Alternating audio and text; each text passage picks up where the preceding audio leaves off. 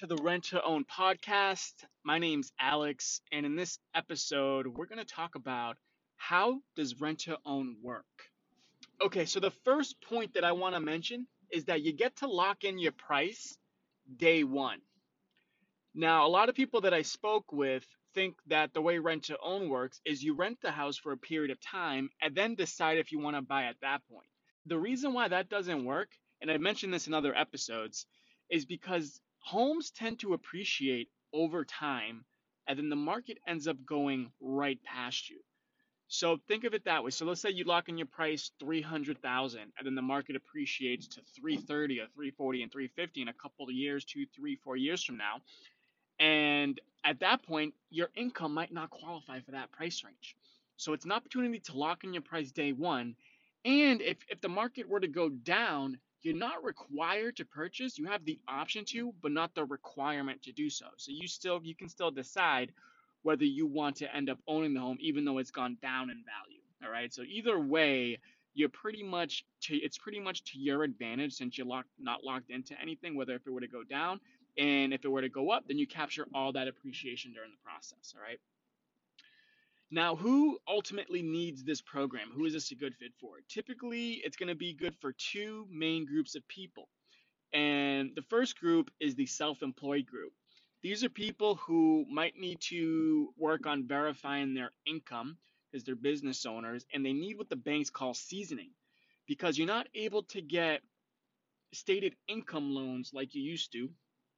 And this is an opportunity or a pathway for a self-employed family to move into their dream home while working on getting a mortgage during the process. All right. So the second group of people are those who have a hiccup on their credit. Could be due to a life event such as a death in the family, such as a divorce, an unfortunate life event that caused your credit to be subpar or even worse than subpar.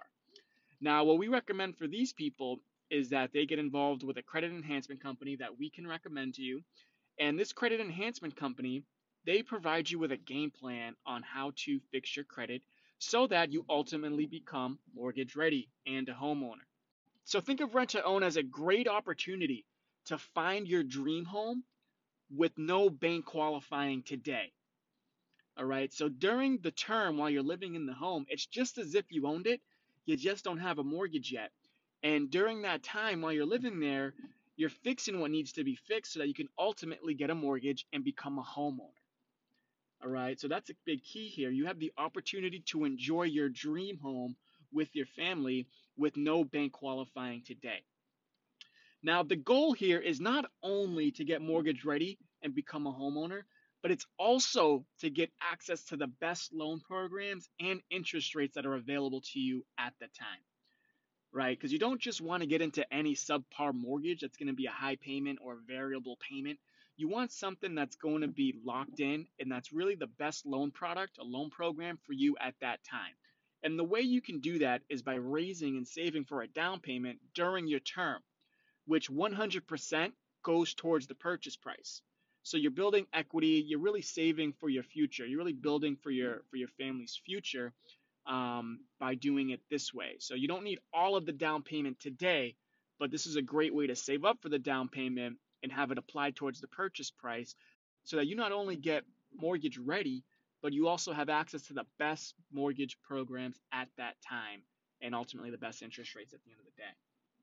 So what rent to own is at the end of the day, as I always say, it's a pathway toward home ownership. So think of it as a vehicle, and you get the opportunity to live in your dream home with no bank qualifying today. And again, during the term while you're living there, you're fixing what needs to be fixed in order to ultimately get a mortgage. All right. So there's no reason you have to wait before you find your dream home. This is a great pathway for some people to ultimately find their dream home and become homeowners at the end of the day.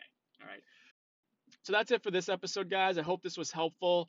Let me know what you think. Let me know if you have any other topics you want me to cover. And per usual, I want to thank you for listening and look out for future episodes.